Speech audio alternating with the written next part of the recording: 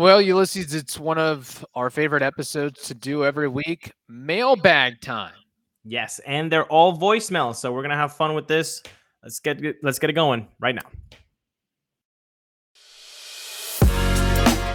You are Locked On Rays, your daily Tampa Bay Rays podcast, part of the Locked On Podcast Network, your team every day. Hello, my name is Kevin Weiss. I'm Ulysses Zambrano. And we're the host of the Locked On Rays podcast, part of the Locked On Podcast Network. Thank you for making us your very first listen every day. Be sure you check out and subscribe to our YouTube channel at Locked On Rays. We're also on social media, Twitter and Instagram at Locked On Rays. And email us anytime, preferably a voice memo, lockedonrays@gmail.com. Speaking of that, we have 3 more great voice memos to dive into on today's show. Again, this harkens back to the call out that we made that, hey, if you want to join the Locked On Rays Fantasy Baseball League, you got to do 2 things. You got to prove that you subscribe to our YouTube channel, and you have to send in a voice memo under 60 seconds with a question, comment, concern, or hot take regarding the Tampa Bay Rays. And we had terrific participation on that. So we're just running through those. Yes, but by the way, we've gotten a couple of late submissions on the Fantasy Baseball League. We are sorry. The league has already been completed, guys. So we're very sorry. But yeah, it's already done. Yeah. Now, if somebody drops out, last minute, they say, hey, can't do the Fantasy League, then perhaps we could work something out. But if I had to guess, the people that have spent the time, the effort, the energy to do all that, to send in a voice memo, I think they really, really want to participate in this thing. So without further ado, let's go into the mailbag. And this first one from Chase Ross. My question is, with Tyler out and our easy April schedule, I want who will take his role in the rotation. I feel like Louis get a shot. From Chase, of course, Tyler Glass now missing some time the month of April, and Chase says that he'd like to see Louis Patino get a shot. Ulysses, I think we had discussed this briefly a couple weeks ago, that Yanni Chirinos, I think, is the man for the job and at least deserves that first crack at it.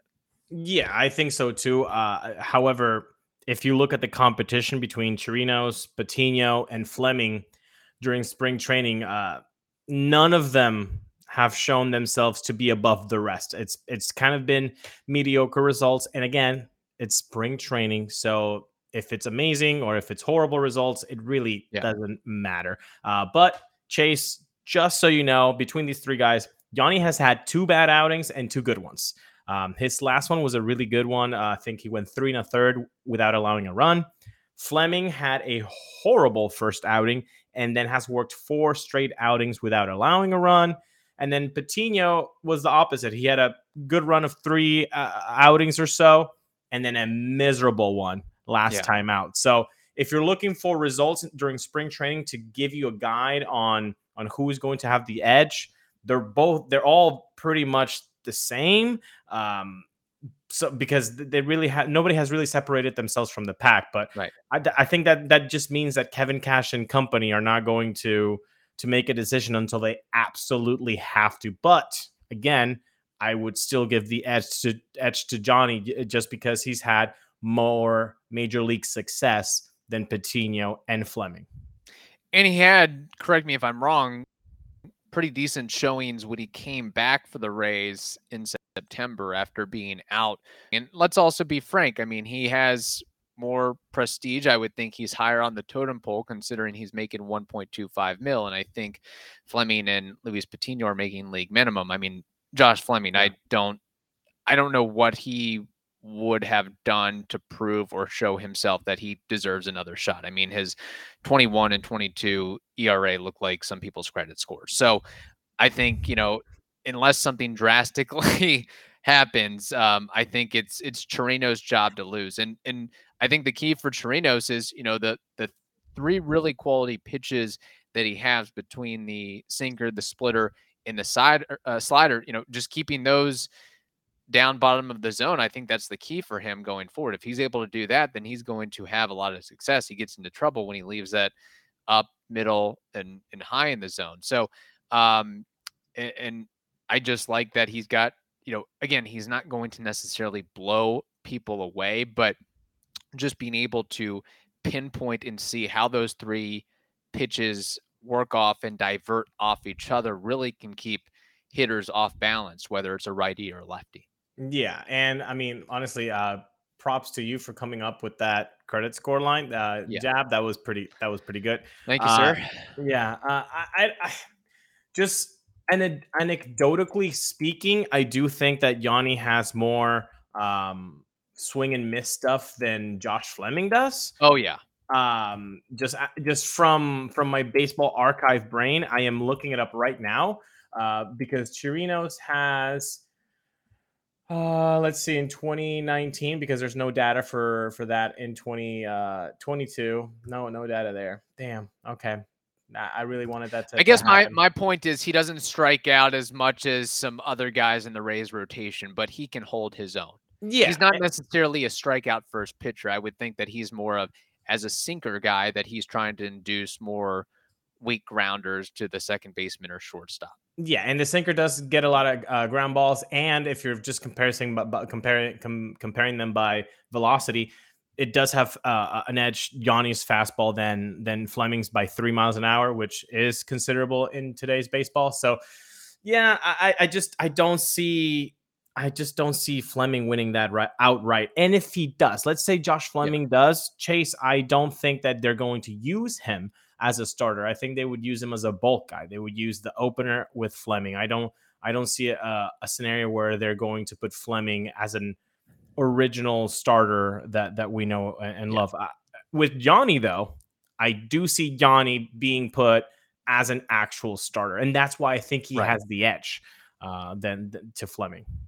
I think Yanni has shown over the last several years before he got hurt that he is a legit starter. On a bad team in number 3, on a good team in number 4, number 5. And, if and when Tyler Glasnow comes back, I think you can still maybe use Yanni as a spot starter, number 6 guy, or just bulk innings. I mean, look, it's a long season, so I don't think there's any issue or concern about Yanni not getting the opportunities that should be coming to him. Yeah, and I'm looking. This is eerie. I don't know if my computer is doing some odd things right now, but if I look at the K rate total for Johnny is 22.1. Fleming's 22.1. If you look at the walk rate for Fleming, it's 8.1. Johnny's 8.1. It's wild. That is wild. That's crazy. And the hard hit percentage for Johnny is 35.8. Yeah, but does Fleming is 35.8? Like 24 hits against the Boston Red Sox? No.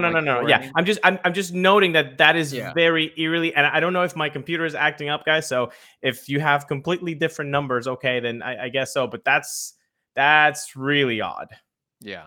I think it's Fleming's agent back ending your computer and making changes to Baseball Savant or Fangraphs or whatever you're looking at. So, no, good question from Chase there. We've got more coming up, but first we have to tell you about FanDuel. The tournament is heating up, and now is the perfect time to download FanDuel. It is America's #1 sportsbook. That's because new customers get a no sweat first bet for up to $1,000. That is bonus bets back if your first bet doesn't win. So just download the FanDuel Sportsbook app. Safe, secure, super easy to use. You can bet on everything, including the money line, point scores, and threes drained.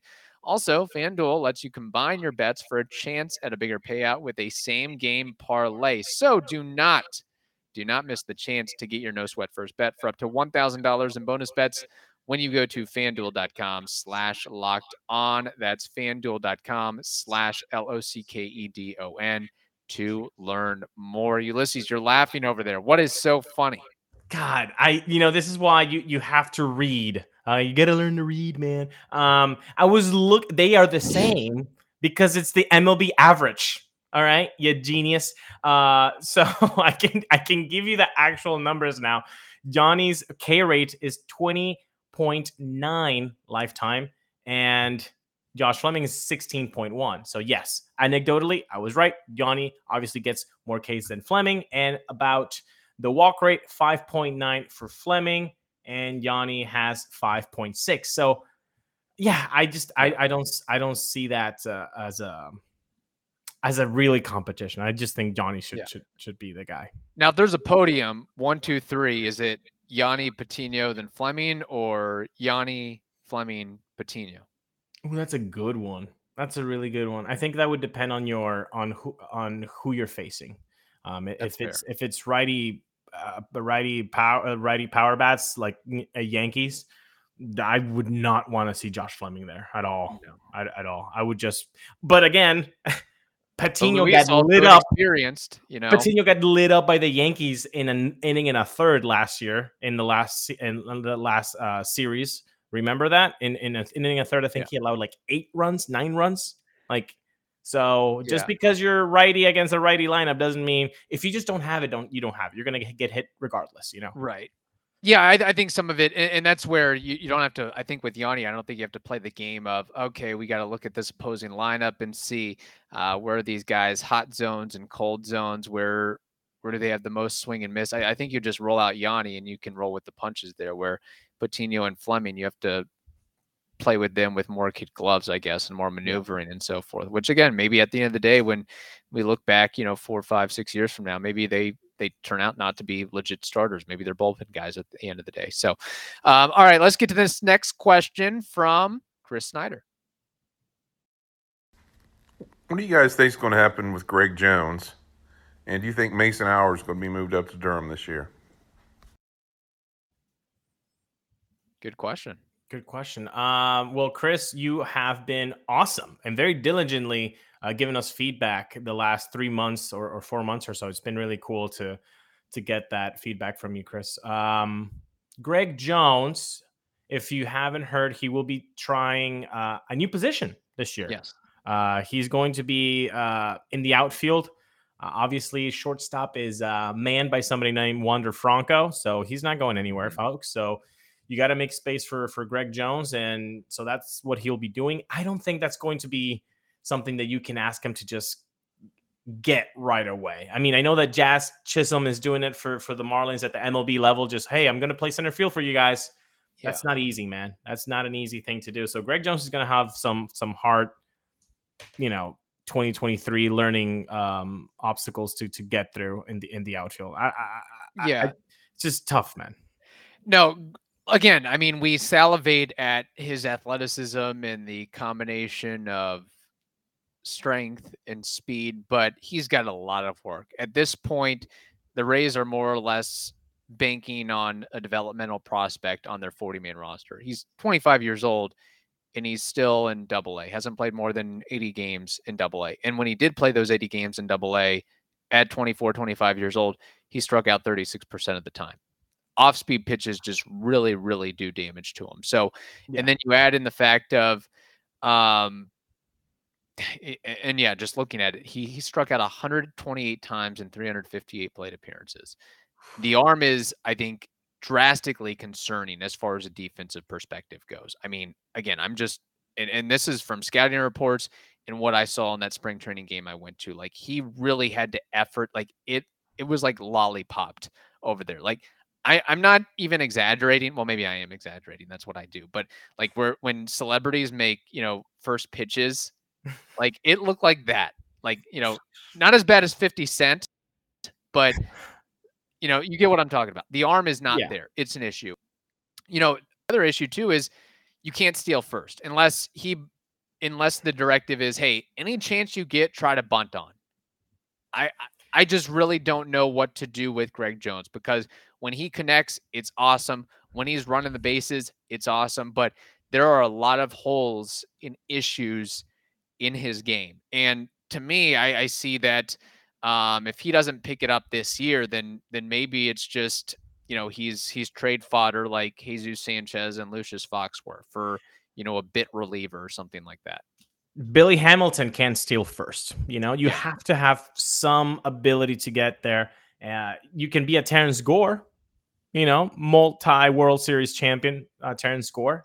Not a lot of people give him the props, but you can just be a pinch runner Right. for a September call up and do your thing in the playoffs. Like but you got to hit something. You got to hit. And I do agree with you that the trade fodder is a possibility, because a guy that can play shortstop at his level, which, however you want to grade him, however analytics has him defensively speaking, if you at the outfield, and maybe that's something that he does the same or even maybe a little bit better, maybe a little bit worse, he is going to be a little bit more salivating of a prospect for somebody else. So Yeah. you're also increasing his marketability by giving him the outfield glove.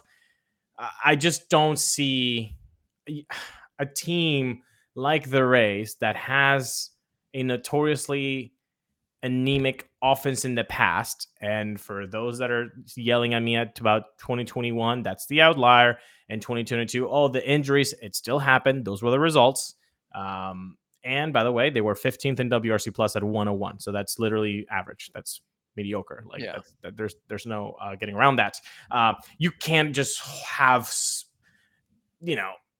2022's Taylor Walls and Greg Joneses of the world just like occupying Brett Phillips. You can't do that. You have to let go of some of that defense and trade it for some bats, because you can't just hope that your pitching staff is just going to go scoreless or keep it at 1 or 2 runs every single night. That's just not fair. Yeah. And I think the other thing too is, again, with the switch hitting thing, I think that you probably just need to pick a lane. If you're having this much struggles at AA at this age, it's what are you best at?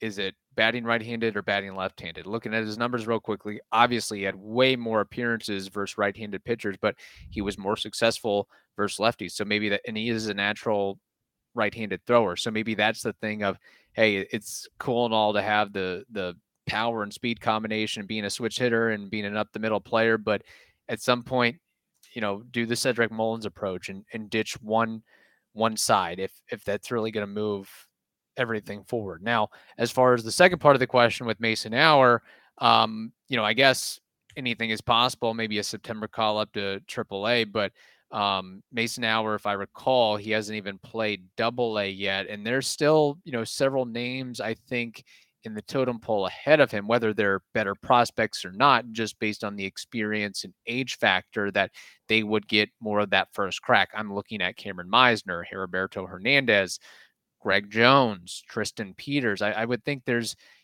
probably a half dozen guys in line for a call up before Mason Hour would be to AAA, and he hasn't even gotten to AA yet. Exactly. I think he will start in AA this year. And if he does exactly what he did last year, then I think it's going to be very difficult for the Rays to say no to him for a late season promotion to AAA. But if I were a betting man, Chris, I would just say no. I think he just spends the whole year in AA, regardless of results, if he scorches the earth or not, because the Rays are usually conservative when it comes to position players promotions. Like they don't see the that's not in the philosophy to just rush them through. They need to face the AA pitchers, and as we've talked to so many prospects on the show, and if you haven't seen these interviews, go to YouTube. We have our own playlist for player interviews. Most of them say that the biggest adjustment comes from A ball to AA, because now the guys can actually have some command. They're not just chucking the ball. So what better way to see if you actually have something in a position prospects now that you can actually have them face pitchers that know where the ball is heading. So that I would think not. Yeah. I think he stays there the whole year. And going back to Greg Jones real quick, I mean, I know we made a Billy Hamilton comparison, and no disrespect to Billy Hamilton. I mean, he's played a decade in the big leagues, so he has carved out a niche and a spot for him. And I think that might be the case with Greg Jones. I would not expect Greg Jones to be an impact player at the big league level, but I think that he could squeeze and set himself onto some sort of big league roster for a couple years as, that speed guy or that defensive replacement guy, or if he can enhance, again, I know I'm not joking about the bunting ability thing. Like if he can lay one down, he can certainly get to first base. He has the tools to be able to do that. So I just, I think right now, according to Fangraphs, he's the Rays' sixth ranked prospect. That to me seems a little bit high. I mean, maybe in terms of, pure athleticism, sure, I understand that, but I probably may be more bullish on, even Cameron Meisner or Tristan Peters or Mason Hour, guys that are lower than Greg Jones in the rankings. I mean, it's unfortunate because he's got all the talent in the world, but being able to put it together, I mean, it's just 88 WRC plus at 24 years old at AA. Just to me, doesn't really crack it. I would feel more bullish on Jones's future if he was in the Astros system, in the Dodgers system, in the Yankee system, not because of the player development is lacking in the Rays, because it's not. It's just because their offenses do not need any more help. They're fine. They can score runs. So a guy like him would be more suited to their needs. They would need somebody who can actually run the base as well, and they would need a defensive replacement, and they would need somebody who can, steal a bag here and there, and they can switch over from shortstop to the outfield if he's able to do that. So I just think in the Rays system, I don't see a path right now for him, and the Rays obviously feel this way too if they just went, hey, you know what, the thing that you've been working on for the last 5 years, that position, we don't have a lane for you. So grab another glove, kid, because you're going to need it. Yeah. And I mean, there's so many other guys too. We haven't even mentioned Aranda or Basabe. I mean, there's a long list of guys to get through for sure with all that. So we'll see. Best of luck to him, but I think he's got certainly an uphill battle going forward with all that. And I know we've joked about Tristan Peters, but not Tristan Peters, I'm sorry, Tristan Gray. Too many Tristans in the Rays organization.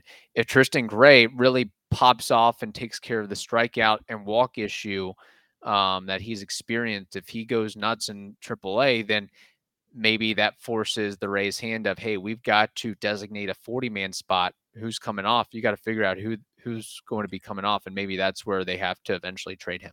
And then again, if you want an outfielder from the left side that has some pop, hey, we have Grant Witherspoon also in AAA. Yeah, I didn't even mention the show. So, there's just a lot of I just don't see a path right now for Greg Jones. Yeah, unfortunately. All right, we got one more question to get to, but first, Ulysses, we have to tell the audience about something extremely important. Yes, and so if you're listening to the show and you're like, oh man, I wish I could make those decisions and maybe I can get Grant Witherspoon sometime, Greg Jones, some outfield work. Well, you can do that by downloading the mobile game Ultimate Baseball GM. Okay, so if you've ever dreamed of being an MLB GM, you can do that with this game. You can manage every strategic aspect of your team. You can hire the right coaches. You can do the scouting and the drafting players, and you can navigate your franchise through victory. So today, Locked On Race listeners get a 100% free boost to their franchise when they use the code Locked On, LOCKEDON, in the game store. So make sure to go to your app store today and download Ultimate Baseball GM. Start your dynasty today. All right, I don't know if you heard my dog Perry in the background, but he has some strong opinions about Greg Jones. Perry, settle down back there, okay? I know. Let's see what he does this year in AA and AAA, and then we'll revisit that opinion. All right, this next question, final question of today's episode from John McNeil. Hey, Ulysses and Kevin. John from Scotland here. So my question is, with the World Baseball Classic upon us, can you foresee a future when MLB expands worldwide? I don't think it would take very long to establish teams from Japan, South Korea, Mexico, Central America, the Caribbean, Colombia, Venezuela into contenders. It might take a bit longer with Australia and Europe, but the markets are huge, as is the potential. Would you guys be for or against such moves? Well, Ulysses, you're the world traveler. What's your take on this? I love this idea. John. I think expanding MLB teams to Caribbean, Europe, Asia is probably in the plans of MLB, but it would be in decades. I mean, you're talking infrastructure, player safety, travel schedule implications, ownership possibilities for people. It would be a really, really, really difficult plan, but if it can be done, it would be amazing. Imagine like each country being represented. It's not only Canada having the Toronto Blue Jays, but you have the Vaqueros de Mexico, the Cancun, it would be really, really cool. And then each country having their representation. I think that would be amazing for the sport. I think you could get even more eyes on MLB, which MLB would love, and you would get more money through revenue, which they would love. They can tap into those fandoms, but you're just, even though it's a very cool idea, I think it would just take so much work that it just might not be ultimately possible.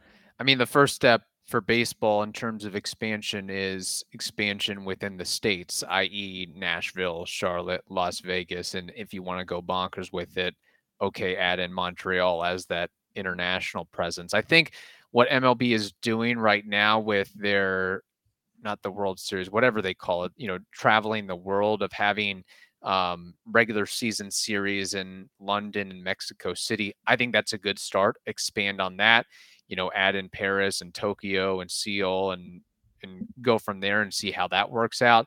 As far as adding other teams internationally, I think that is a long ways away, if that ever happens. Maybe one idea would be to, as far as like AAA teams, maybe you have a minor league team in Mexico City or in San Juan or something like that. Maybe that's how you sort of weather yourself into that position. But I quite frankly don't know how, players would feel with that. I mean, I'm sure they would, as far as, say they expanded to Tokyo, like I think for those players that do love the travel and do like new experiences, that would be awesome. But for those players that have families and would be away from them for such a long time, and the logistics and travel aspects of it, that could be a really, really tough sell. I mean, we already heard so many complaints about, what you did, a split season scenario between Tampa Bay and Montreal, and all the issues and headaches that would provide. And you also brought up a good point about infrastructure and safety. I mean, I know MLB is doing a series in Mexico City, but to bring a team there full time, there's a lot that you have to overcome and hurdle. I think even the U.S. government has kind of put out a warning to travelers, Americans, that if you're going to become a tourist in Mexico City, and some other states in Mexico, that you got to be prepared. I mean, there's things that happen there that don't happen in other countries, and certainly not in the US at some point. So I think there's a lot that has to overcome with that. I think it's a cool idea, but my, I guess, solution to this would be expand on, those 3-4 game series during the regular season in other countries, and then maybe add a minor league team or two to these other countries. I like the minor league aspect, because then every team could have a minor league team in those countries, and now you can have rivalries within those leagues. Another thing, maybe if you don't want to deal with the headache that it would be the safety and the infrastructure and the time zone difference, and how long are they going to stay? How long is the Seattle Mariners going to stay in Tokyo? And then how long is the Tokyo team going to be traveling for Seattle to Oakland and Vegas and whatever? Like, it would just be a lot of work. So one way that you could potentially get around it without being a team is having series in these countries. I think that would be, I think football does like a London game lately. I mean, baseball's been doing it too as well. Yeah, I think the Yankees and Red Sox did it before the pandemic, and I think the Cubbies and the Reds are going to be playing in London this year. So I get it, but you could do that like one in Puerto Rico, one in Venezuela, one in Colombia or in Japan. Like you could do that. Like have every team will have an international series. I'd be on board with that. Exactly. And I know I've heard from football fans that it sucks. Oh, you're taking one home game away from us. We can't even see our team. I don't think we would hear that, especially from Rays fans, because if Rays fans are like, "You're taking away 4 games from us at the Trop," is like, well, are we really showing up, guys? So yeah, the other thing too is like I get with football where one game means so much, 1/17 as opposed to 3 or 4 over 162. I mean, if it'd be different if, hey, the Rays are going to spend a month in Tokyo, then okay, you could probably put up a little bit more of a stink. But one series, I would find difficulty to have too many problems and issues with that. Yeah, or maybe they go on like a little tour, like, oh, it is a month, but they 1 week in South America, 1 week in the Caribbean, then 1 week in Asia, and then they're back in the States, something like that. I think that would be really cool. Yeah. So, John, I don't know if Scotland is in the cards. I know that you're checking in from there. I think that would be that'd be cool. It'd be cool, but I don't know. I think there's probably 150 other communities that would be on the board before Scotland would be. Also very cold, right, John? They would be playing with a lot of gear, because I think how much warm does Scotland get? It's pretty cold up there, right? I don't know. I just assume greenery and overcast weather. I don't foresee palm trees in Scotland, unfortunately. And castles, maybe. They've got plenty of castles there in Scotland. Yeah, that's true. And as far as expansion goes, I mean, are we on the same boat that the next 2 teams are going to be in Las Vegas or Nashville or Charlotte? Yeah. It's going to be one of those 3. Portland. I mean, the Mariners are all by their lonesome there, so you got to get some. Vancouver, even. Hey, you could do Vancouver. You could do another Canada expansion. That would be international. There you go. Yeah. There we go. Yeah. All right. Thank you for the questions, and thank you for making the Locked On Rays podcast your very first listen every day. Now make your second listen, the Locked On Fantasy Baseball podcast. That is also free and available on all platforms. Hope you all have a wonderful day. Stay safe, and we will talk to you tomorrow.